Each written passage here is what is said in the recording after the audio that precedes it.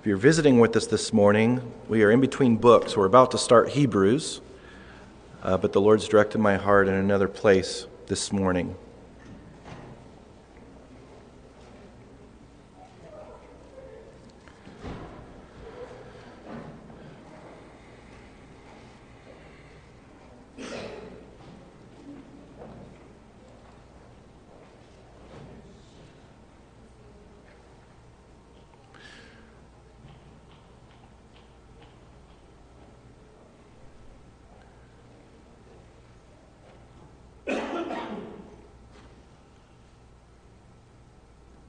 You know, I love it when he interrupts what we're doing and he changes things up.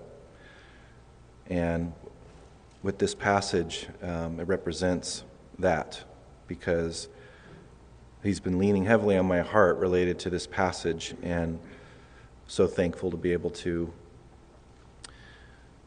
study this together this morning as a family. John chapter 4, beginning in verse 1. Therefore, when the Lord knew that the Pharisees had heard that Jesus made and baptized more disciples than John, though Jesus himself did not baptize but his disciples, he left Judea and departed again to Galilee. But he needed to go through Samaria. So he came to a city of Samaria, which is called Sychar, near the plot of ground that Jacob gave to his son Joseph. Now Jacob's well was there. Jesus, therefore, being wearied from his journey, sat thus by the well. It was about the 6th hour. A woman of Samaria came to draw water. Jesus said to her, "Give me a drink," for his disciples had gone away into the city to buy food. Then the woman of Samaria said to him, "How is it that you, being a Jew, ask a drink from me, a Samaritan woman? For Jews have no dealings with Samaritans." Jesus answered and said to her, "If you knew the gift of God and who it is who says to you, 'Give me a drink,' you would have asked him, and he would have given you living water." The woman said to him, "Sir, you have nothing to draw with, and the well is deep. Where then do you get that living water? Are you greater than our father Jacob, who gave us the well and drank from it himself, as well as his sons and his livestock?" Jesus answered and said to her, "Whoever drinks of this water will thirst again, but whoever drinks of the water I shall give him will never thirst. But the water that I shall give him will become in him a fountain of water springing up into everlasting life."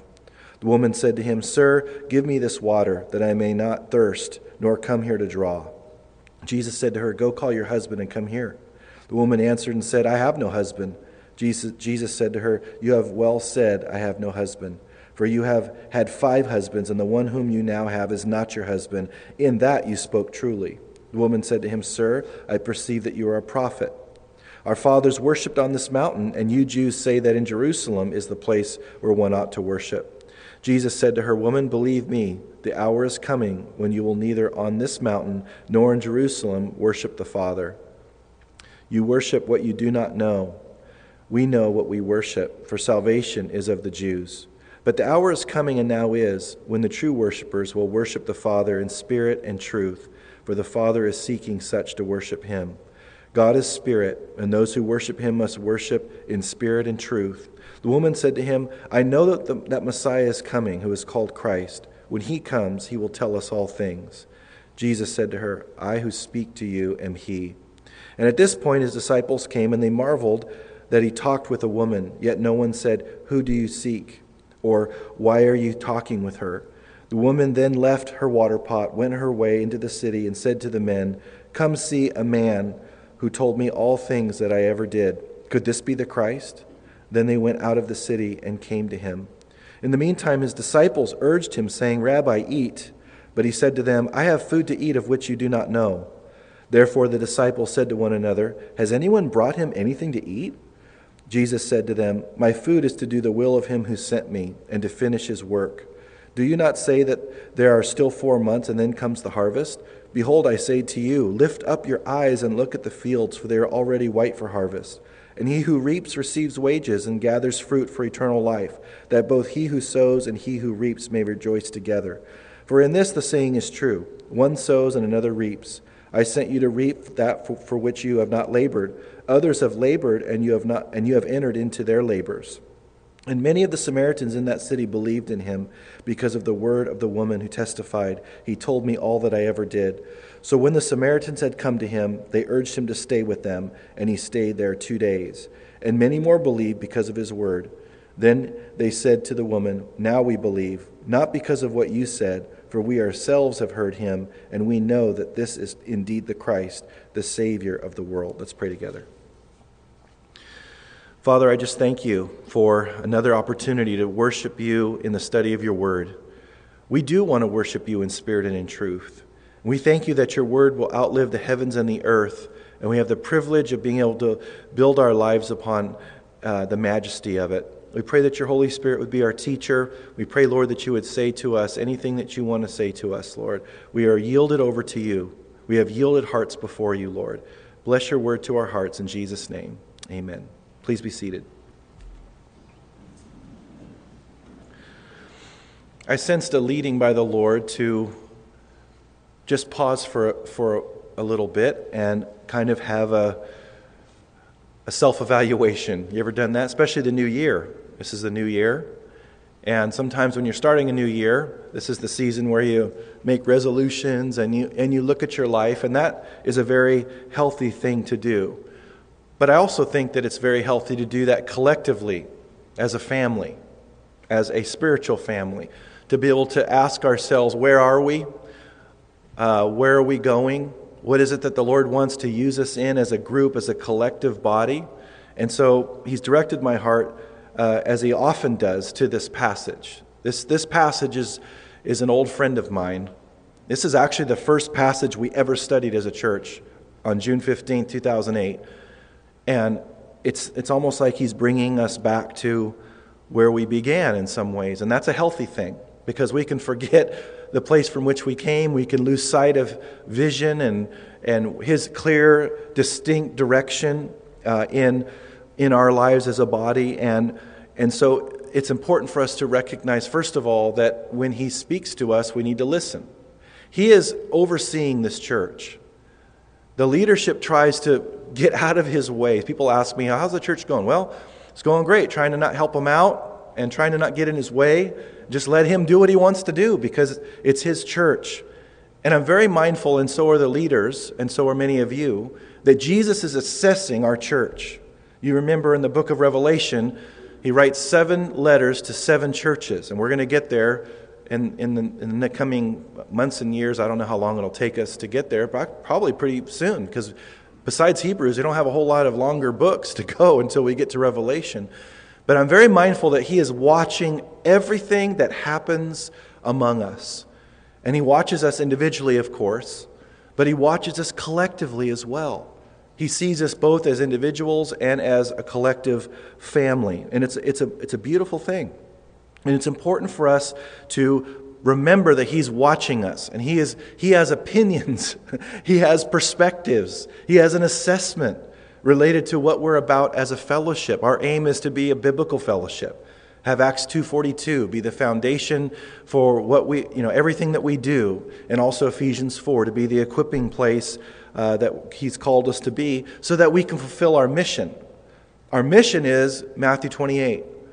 To go into all the world and preach the gospel, to make disciples of all nations, and to teach others to obey all the things that he has commanded the original disciples. So this is a disciple-making place. This isn't a place supremely for us to reach out to seekers, although it's very important that the gospel is preached. And this is what's getting confused in the church culture. The purpose of here is to make disciples, which means that we have to hear things that we may not want to hear at times by the word of God. It means that we're stretched. It means that we're allowing God to speak into our lives anything that he wants to speak to us about, so we can become further Christ-like, or to be made further into the image of Christ. So it's very important that we are listening and we are surrendered and yielded to what he wants to say to each one of our lives. And so this passage with this woman is very instructive to where he's leading our fellowship and where he's already led our fellowship. What's interesting about this passage and the Lord Jesus with this woman at the well is that this woman at the well perfectly describes or paints a portrait of how this world is. And the Lord Jesus, in his encounter with this woman, perfectly paints a picture of how he's calling us to reach this world. I don't know if you've ever looked at it from that vantage point. I never had up until recently. And I started studying it and looking at it. And so what I want to do this morning is I want to look at both the woman at the well and the Lord Jesus, and take her first and go through different characteristics that we can learn from her and how she is, and recognize that that's how the world is. And we have to be sensitive to that. If we're ever going to reach this world and we're ever going to make a difference as a body, we have to understand the culture. We have to understand where people are at, and we have to know kind of what to expect when we're out there in the highways and byways and reaching people. Because we're going to be having a lot of things come forth in this coming years. A lot of vision, a lot of things we've been praying about. It's about to, as Chris Searle would say, our youth pastor, he'd say, it's about to be on. It's on. It's coming. And so we need to be ready. We need to have our hearts ready. And I think one of the most important ways to do that is understand the Lord Jesus' heart for the lost. So I want to start with the woman at the well. We won't be covering all the verses in this passage. That we've done that before, but I'm just going to be highlighting some verses related to describing some characteristics of her and the Lord Jesus. So let's begin. The first characteristic that we see in this woman that's like the world, and that is she is alone. It's obvious, right? Look at verse 6. It says, "Now Jacob's well was there. Jesus, therefore, being wearied from his journey, sat thus by the well. It was about the 6th hour." Now you might miss it if you don't look carefully, but when it says it's the 6th hour, remember, Jesus said that every jot and tittle, every word, every part of every word is inspired by God and is important and will not pass away. So the Holy Spirit inspired John the Apostle to write the end of verse 6, the last 6 words there. It was about the 6th hour. That's important. That tells us something. That means that it's noontime. I love noontime. It's the time I get to eat usually, and that's just how I am. And food is really dear to me, unfortunately, probably too much. But here it is, noontime. The 6th hour is noon because the Jewish day began at 6 a.m. That's their day began at 6 a.m., and so the 6th hour would be 12 noon. And that doesn't immediately tell us anything significant, but if we consider things a little bit further, we'll understand it. In that culture, you never went out in the heat of the day to get water. I wasn't going to say fetch water. Maybe I've been watching Little House on the Prairie too much. But, we don't go fetch water in the heat of the day. Nobody did that, especially in that culture. Now, we'll get into why she was there at noon, potentially in a moment. But I just want to focus just on the simple fact that this woman was alone. There may have been... she may have been around other people at different times, but at this place, she's not around people, she's alone.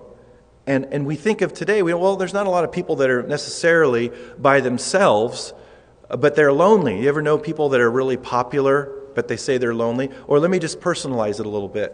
You ever been in a crowded room and you felt very alone? Let me see a show of hands. I'm one of them. I've been in a very crowded room and felt very alone. Loneliness has nothing to do with being in the physical presence of someone. It has to do with having a connection with someone. And the beautiful thing about the Christian life is that God calls us to a beautiful connection with Him, first of all, but also with others. And we value the body of Christ very much. But the people of this world are lonely people. No matter if they say that they are, no matter if they look like they are, they're lonely people because God's created them to have the kind of relationship that we have, which is a spiritual relationship. And they can't have a spiritual relationship with people because they're spiritually dead, the Bible says. So they are lonely people, and this world's a very lonely place. There are people out there that are kind of eaten up by people and chewed up and spit out, and they've never had meaningful relationships. They may look like it on the outside, but they have never had meaningful relationship. Many people have never developed any kind of people skills or interpersonal relationships that are meaningful in their lives. They don't have the confidence to have a relationship with someone that's meaningful. They don't have any confidence they could ever get a job or have these types of relationships that they're longing for. And they may say everything's great on the outside. Most people, though, that you're reaching out to, they don't have that confidence. They will readily admit that they don't have a lot of relationships. So that is just a very small snapshot of how bad this world is. There are people out there right now, they're thinking, there's no hope for me. I can't have any normal relationship because I've failed so many times and I'm alone. And it doesn't even touch on the greatest loneliness of all, being disconnected from God.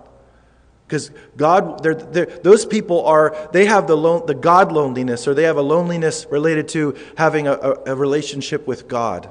And they may even think that they have that type of relationship. But of course, biblically, we know that they don't.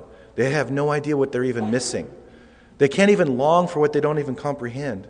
That's how bad their situation is. Second characteristic of this woman, which is like the world, is that she's been rejected. It's important for us to see that. That gets into the why of why she's at this place at noontime in the heat of the day when no one else is there. She was either so ashamed of her lifestyle that she didn't want to face anybody, or she had been told by other people, you don't come here now. You come here at other times when we're not here. We're not told exactly why. But you just don't go to a well in the heat of the day for no reason. She couldn't come at the normal time. And we can't minimize the pain of that. That she's just by herself, she's been ostracized or rejected, potentially maybe for her lifestyle that we're aware of. We don't know. The Samaritans weren't overtly, righteous people, in that culture, but still there could have been a stigma associated with her lifestyle of having multiple husbands and so forth. So this world is just like her. This world's been rejected. They reject people all the time, and they're rejected by people all the time. They've maybe been rejected by family. The most hurtful things that go on in a life is being rejected by the people that you care about the most. But so often people are rejected by their family. They've done things that have been hurtful to other people. They've burned every bridge. They've exhausted every favor. They've pushed every button. They've taken every chance that people have given them. And they've violated trust over and over and over again. How many people currently have family or someone that have burned those bridges with you and hurt you so many times that it's just too painful for you to handle or think about? Raise your hand. Some here. So they're on the receiving end of that. Our compassion can't be limited by what they deserve or what they don't deserve, or what they have coming to them, or what they don't have coming to them. Jesus said, when you've done it to the least of these, you've done it to me. He didn't give conditions. And some of us that have gone through, a rough upbringing and we didn't have discipline and so forth, and we finally have discipline and we're working hard and God's blessing us and all these things, we can have a lack of compassion for people that don't deserve to be well off in this world because they haven't been responsible, they've made mistakes. God doesn't look at people like that. He doesn't say, well, you've kind of made your bed, you got to lie in it. He is merciful and compassionate even with people who, quote unquote, have made their bed. He wants them out of their bed. He wants them helping other people and caring for other people. So there's people that have been absolutely rejected, broken people, lost, hopeless, not knowing where to turn. They may say to us when we talk to them, everything's fine. But in reality, they know the truth. When they are by themselves, they know the reality of their situation. They may be medicating those pains and those hurts by drugs and alcohol and other vices and so forth to try to dull that pain, but that pain pushes itself up to the surface. That pain comes up to their consciousness and their emotions and their mind, and they weep some more, and they sob, and they finally just think that this is just how life can be. That's how hopeless people are out there. And God's called us to do something about it by His grace, by His leading, by His power, but He's called us to make a difference in people's lives. Third characteristic of this woman, which is like the world, is that she's preoccupied with the physical versus the spiritual. Look at verse 11. It says there, the woman said to him, "Sir, you have nothing to draw with, and the well is deep. Where then do you get that living water?" Now look down to verse 15. The woman said to him, "Sir, give me this water that I may not thirst, nor come here to draw." Here Jesus is speaking of spiritual water, and she's focused on physical water. And He keeps revealing who He is to her and giving revelation little by little, so patient in this account. He's taking His time with him. He's not rushing this whole process. He's giving further revelation here. It's a beautiful thing. She eventually gets it, but not at first. And He's patient with her. That's how the world is. The world is preoccupied with the physical. They can't see through the tree. They can't see the forest through the trees, so to speak, as we say, but from a spiritual standpoint. But that's all that they're about. The physical, the physical, the physical. Oh, they talk spiritual really well. They can say a lot of things that make them sound like they're very spiritual, but their entire lives are centered on the physical. They're living on the physical plane. In many ways, or in some ways, we're different obviously from the animals. The Bible doesn't call us an animal. The Bible calls us distinct from the animals. Animals live completely on a physical plane. And without that spiritual dynamic, we're not living any higher than an animal. And that's how this world functions. And so we need to know that when we're sharing the truth with them, when we're attempting to be an extension of God in their life. In other words, be His representative, His ambassador to them. We need to know that it's very difficult for them to perceive things spiritually. They really can't in many ways. The first message that God brings to people is the gospel. He takes His Holy Spirit and He illuminates that message to their hearts and says, this is the truth. But He's not giving them all kinds of instruction related to spiritual things. That's not what we see in Scripture. He's having them start first things first with the gospel. So when we're sharing the gospel, we have to recognize that people will be so focused and consumed with the physical, it's going to be hard for them to get their eyes on spiritual things. But just like with the Lord Jesus, as we are led by the Spirit and we're revealing truth to them, coupled with the Spirit overseeing that situation, then more revelation will be received by them until they receive the gospel. So I love Jesus' patience, and I love his way that He ministered to her, even though she didn't get it so often. And what gives us hope too is that the disciples weren't exactly spiritual heavyweights either. They don't understand what's going on right there either. But so there's a process. We as believers and as disciples, we're growing in our spiritual, our capacity to understand what's going on in a certain situation. He wants us to be focused on the spiritual aspect of any given circumstance that we're in first, before we're focused on the physical. When we walk into the room, we're bringing the kingdom of God with us into that room. We're the one that God is speaking to. We're the one that God is leading to affect the situation for God's purposes. And when we see the spiritual and what's going on behind the scenes and being tuned into the Spirit, then that's how we're the most effective for God in helping accomplish what He wants to accomplish in a given situation. Very important for us to know. The fourth characteristic, and there will be 1,000 more, don't worry about it. The fourth characteristic of the woman, which is like the world, is that she tried very hard to find happiness and fulfillment on her own. Look at verse 16. Jesus said to her, "Go, call your husband and come here." The woman answered and said, "I have no husband." Jesus said to her, "You have well said, 'I have no husband,' for you have had 5 husbands, and the one whom you now have is not your husband. In that you spoke truly." This woman tried to find fulfillment in relationships. She tried very hard too. She was very persistent. Women, how many of you would have lasted that many times trying to... She had finally given up. She wasn't married now. But she had already had 5 husbands. And dealing with us men, to think about her lasting that long and giving, holding out hope. Maybe this one will be the guy that will meet all my needs and will actually be faithful to me no matter what the circumstances. But her hope was completely, obliterated every single time. And I'm sure every single time that hope just was eroded just a little bit more and a little bit more and a little bit more. And now she's like, I don't need the aggravation. And it doesn't have to be relationships, although it is in many ways in this world. People are trying so hard to find that peace and fulfillment and that joy that only God can provide through relationships. But it could be through substance abuse. It could be through, a lust for power or money or achievement. There are many wealthy, affluent people that are just as frustrated by their attempt to get peace and fulfillment in life through accomplishment and wealth than there are just as much as with this type of situation here.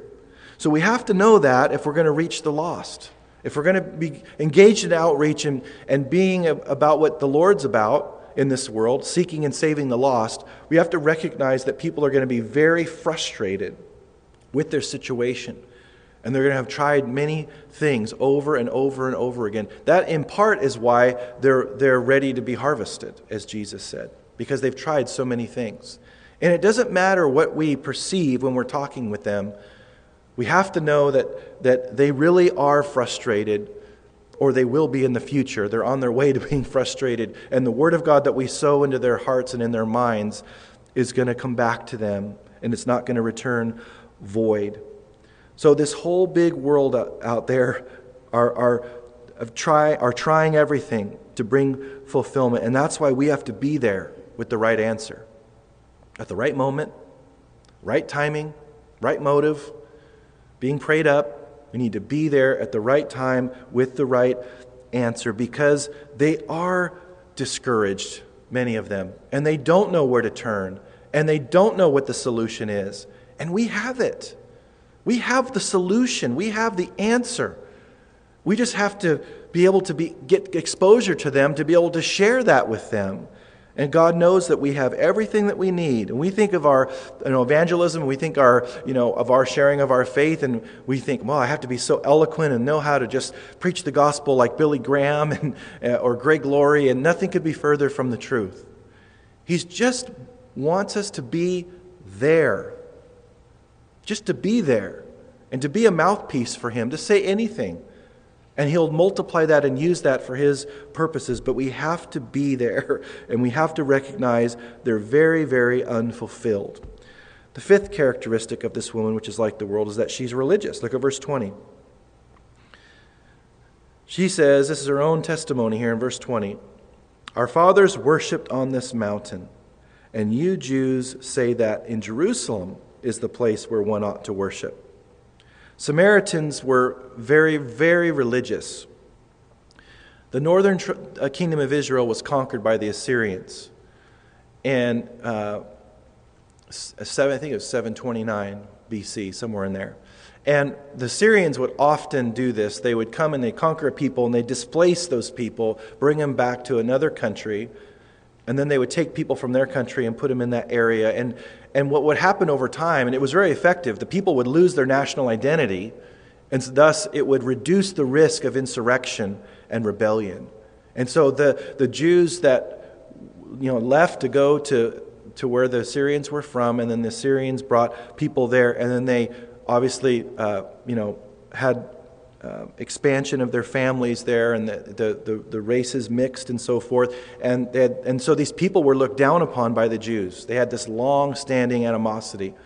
But the Samaritans had the Pentateuch. They had the first 5 books of the Old Testament. And that's all they believed, and that's what they held to. So they were very religious, but they also were very prideful, because that was their identity.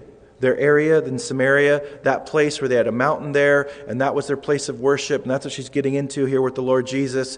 And they reinterpreted a lot of Old Testament history through the prism of their background and their culture. So they believed a lot of the things that happened in other places in Israel actually happened in Samaria, and they were incorrect related to that. But she was very religious there. And that's how people are in this world. You won't come into contact with all that many sincere atheists that really say there is no God. Usually people are somewhat religious. They will say, I believe in God. And what cracks me up is they think it's some big accomplishment to believe in God. When God says in His Word, He just stamps that within them, and they know that there's a God based on creation. And so, but they usually don't say they're atheists. Usually they say, well, I believe there's a God, or they say we're not sure. They may be agnostic. Agnostics are those that are people that are professionally, not knowing anything for sure. So that's their banner there. But we were the same way in many ways, so we can't be prideful about that. But they are very religious. And what this teaches us here is obviously religion is not the answer. If religion was the answer, she wouldn't have been looking for all these husbands. She would have been fulfilled. She wouldn't have been the needy person that she was. So religion doesn't do it. People, you start sharing your faith with them and you start talking about the Lord and, I've tried religion. Yes, you've tried religion, but you haven't had a personal relationship with Christ. Because once that happens, you stop thirsting. It's that living water that comes forth from us, and you start enjoying that beautiful relationship, and you don't thirst anymore. You stop searching. If you're searching, you haven't found Him, because you can't exhaust who He is and the benefits of His wonderful nature. And so we have to recognize we can't be thrown off by that. Because when you're sharing your faith with somebody and they say, I pray, or I go to church, sometimes we will say, okay, hands off, you're fine. Because you think you're going to heaven and you go to church and you pray and you believe in God, that guarantees that you're born again, and it doesn't. It requires us, under the direction of the Holy Spirit, to ask some questions. Tactfully, of course, lovingly. I wasn't too loving and I wasn't too tactful back in my early days as a Christian. But you have to do that. And as you start asking questions, you start seeing what they're really trusting in. They're usually trusting in their own performance. Because that's what man-made religion is all about. Our man-made righteousness that somehow earns me a right standing with God, or even without being religious. I'm just a good person. But if we just accept that, they're religious, they believe in God, and they go to church, and now they're okay, and I don't have to preach the gospel to them, then we're going to miss it. And so we have to be very careful, and instead of using a machete, we have to use a scalpel and get in there and use precision to find out exactly what's the problem there, and to get a proper assessment of their spiritual condition. The sixth characteristic of this woman, which is like the world, is that she's receptive. Look at verse 28. After Jesus reveals His identity, we're told this in verse 28. The woman then left her water pot, went her way into the city, and said to the men, "Come, see a man who told me all things that I ever did. Could this be the Christ?" She was receptive of the truth. And how many of us, if we would have seen her sitting by that well or going to that well, and we understood the implications of why she was there at noontime in the heat, and we saw her disposition and how she was while she was there, how many of us would think that if God came and presented the truth to her, that she would receive it? Not many of us would probably have that assessment or have that prediction. You see, we always prejudge, many of us. We prejudge whether or not someone's going to be receptive or not. And why are we surprised when they are receptive? And the reason is because we don't believe Jesus' assessment of the harvest field. He said that the harvest field is ready for harvest. And so we have to trust what He said instead of what our eyes are telling us or what we're sensing.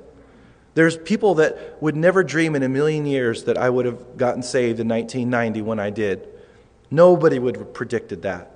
Everyone was shocked. Even the people inviting me to church was totally floored. Couldn't believe it. And so God's patient with us and He's gracious, but recognize that the harvest is ready That's why we shouldn't be surprised. We should actually, when someone is receptive, that shouldn't surprise us. That's exactly what the Lord Jesus said. But we're successful whether they're receptive or not. We are called to plant seeds and water, and God brings the growth and so forth. And we're just responsible for preaching the gospel in a Spirit-directed way. The mailman does not fret, or male person, I want to be correct now. Male person isn't worried or not whether I'm going to pay my bills or not, or if I'm going to like the mail that they bring. The mailman just comes and says, this is my job. This is what I'm told to do. And so I'm going to come in here. I'm going to deliver this mail. And what you do with it is up to you. That's a good picture, isn't it?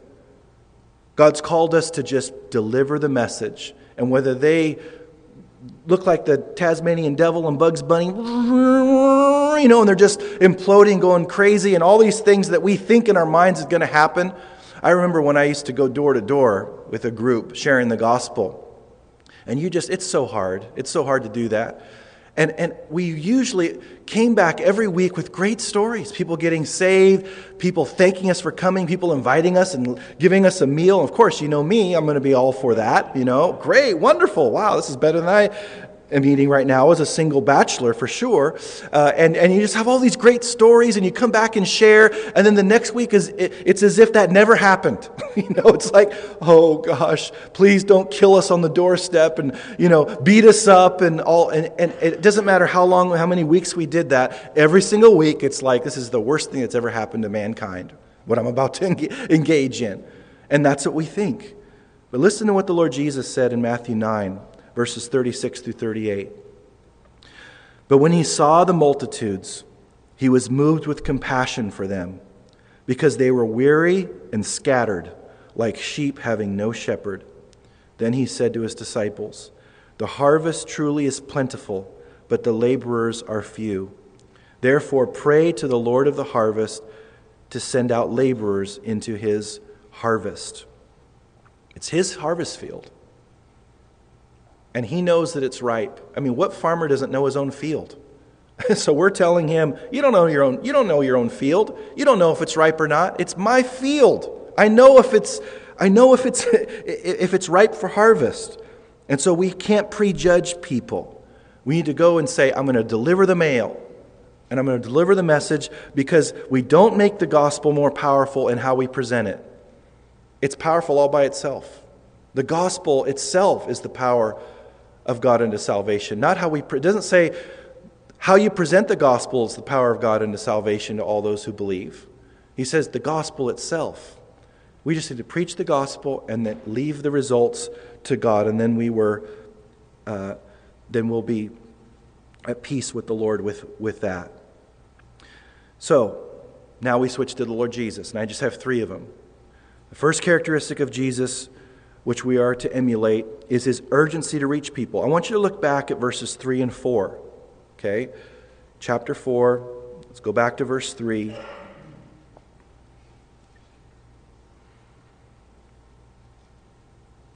Verses 3 and 4. He says, he left Judea and departed again to Galilee. Look at the next verse. But he needed to go through Samaria. It's very important that we see that. When you go from the south in Judea and you go to the Galilee in the north, the Jews would never go through Samaria because they hated them. They'd go around. They'll go around usually the eastern route up to the Galilee there, right by Jericho and so forth, and they'd go up to the Galilee. But Jesus needed to go through Samaria. Again, not one verse is by accident. And this is passed over quite a bit. I don't know how many of you have ever seen that he needed to go through Samaria here. It's very easy to miss. But he needed to go that way. And John, by the Holy Spirit, makes sure that we see that. And so they wanted nothing to do with the Samaritans, but Jesus did. He knew that there would be a woman there who needed saving, and a whole community of people that needed the gospel. And so the Holy Spirit reveals Jesus' heart for the lost in verse 4. He needed. That's the most important word, needed. This is Jesus' heart. When we see the multitudes, do we see them as sheep without a shepherd? Do we see them as the lost people that they are? Do we care? It's searching for all of us, because we need to take care of our own life and our own business, but not to the point to where we neglect being available and ready to preach the gospel and reach out to people. That's what he's leading our church to go further into, is to reach the lost and to reach people that are hurting. That's Jesus' heart. And he's trying to get his disciples, both then and now, to have that heart. And it's an ongoing battle. We don't graduate and then go on cruise control and never have to worry about it ever again. He brings us back to it over and over again, because we can be self-focused, just like Pastor Bob taught last week. We can be self-focused instead of God-focused and focused on other people. A third characteristic of Jesus, which we are to emulate, is that he approaches her appropriately. I love that he doesn't just start lecturing her with some monologue, and that would be a great monologue. None of us would say that wouldn't be effective. But he slowly approaches her appropriately how she needed him to approach her. He knew exactly what he was doing, and he needed to do it, revealing his identity in a very gradual way. He approaches her as a person, which we need to do. He approaches her asking questions, which is an approach that he can lead us to do, just by asking people what their situation is. We think, related to preaching the gospel, that we just have to know what to say, and we're going to go on a 20-minute thing, and they're not going to say a word, and then they're going to bow their head and pray with us. There has to be an exchange. We have to talk with people, not at people. It's a very important distinction. So he asks questions, and he probes, and he has this give and take with her, and it's a beautiful thing. He uses one of the gifts of the Spirit, the word of knowledge. And she says, "I perceive you're a prophet." Again, she's impressed with this obvious thing that she is ascertained there. And so he ministers to her exactly how she should be ministered to. And then also he tells her the truth about herself, the truth about him. He tells her the truth about worship and the nature of worship, that God is seeking worship, and that it should be the kind of worship that's biblical, that's not erroneous in its nature, but also spiritual and not physical supremely. And he also, of course, tells him the truth about himself. He reveals who he is. He doesn't reveal himself like this really to anybody else in the New Testament. And it's a beautiful picture. So he deals with her appropriately, and that's what God's called us to do as well. It's so easy to have a one-size-fits-all evangelism. This is what I do. I have this system. I do this, then I do this, then I do this, and I do this. And then when I'm done with that number 6, then I'm saying, okay, I'm done. But Jesus never does the same thing the same way. Didn't heal that way, didn't teach that way. It's always different. And so because the people that need saving are diverse, the ways in which we reach them can be very diverse. And we can criticize certain methods because they're not our, preference and so forth, but there are different ways to reach people. And he just wants us to be available and be sensitive to that. The third characteristic and final characteristic I want to cover, the way that the Lord Jesus is and how we should emulate it, is that he understands, again, that the harvest is ripe. Look with me at verse 35, all the way down to 35 in chapter 4. We touched on this, but he covers it again in this chapter. He says, "Do you not say there are still 4 months and then comes the harvest? Behold, I say to you, lift up your eyes and look at the fields, for they are already white for harvest." His passion is that the lost would be reached. He wants to seek and save those that are lost. He's very much wanting those people to be reached, and he says they are ready to be harvested. Now the Samaritans traditionally, and even today, there's a very small number of them, but even today they wear these white robes. And so it's likely that at the same time he says this to the disciples, that the Samaritans are coming with the woman there, and he says, look, the harvest is ripe. It's white. It's ready.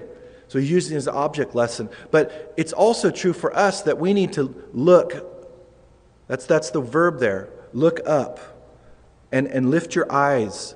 Lift our eyes spiritually to what's going on around us and the spiritual needs that people have all around us. The harvest is white. It is ready to be harvested. As I close, 2013 is going to be a great year. The Holy Spirit is putting some great things together for us to reach the community and beyond. He's raising people up. There's things that are coming. And he wants us to be flexible with those things. And he wants us to be ready. Are you ready? Anyone here? Is it just me? Are you ready? Amen? Okay, because there's going to be opportunities coming. And it doesn't mean that everyone's called to every one of them. We know that. But God's expectation is that we would be sensitive to His Spirit's leading for each one of us individually and take these things to prayer. None of us want none of the leaders want any of us to be engaged in things we're not called to do. But we can be called to a lot of things. And as we're busy about His business, the temporal things and things of this world and the cares of this world is supposed to shrink and shrink and shrink. And the weights that so easily distract us and the sin that ensnares us, as we're told in Hebrews 12, start coming into play. And we need to streamline our lives and get ready, because He's going to put some things together that are pretty neat. And I'm really excited about it. But He wants us to be ready. He wants us to be willing. He wants us to be surrendered to what He has for us. And it's all good stuff. Let's pray together. Thank you, Lord, for your seeking heart and your saving heart. Lord, we are so excited at what you're going to do among us, Lord, as long as we stay out of your way and we don't try to help you out. Lord, would you fill us with your Holy Spirit today? Fill us to overflowing, Lord. Empower us to be all that you've called us to be. There are so many gifts represented in this room, many of which have never been even explored or tapped into yet, and we know that. We pray that you'd help our church to be flexible and open and ready for anything that you want to do through our lives. Lord, not for our glory, but for your glory. We thank you that you're building your church, and we thank you that the gates of Hades will not prevail against it. We're going forward, Lord, with you because you're going forward. We thank you for this privilege. We pray that you would work in your people so that this can be accomplished by your grace and by your power. In Jesus' name we pray. And all God's people said, amen. Let's stand.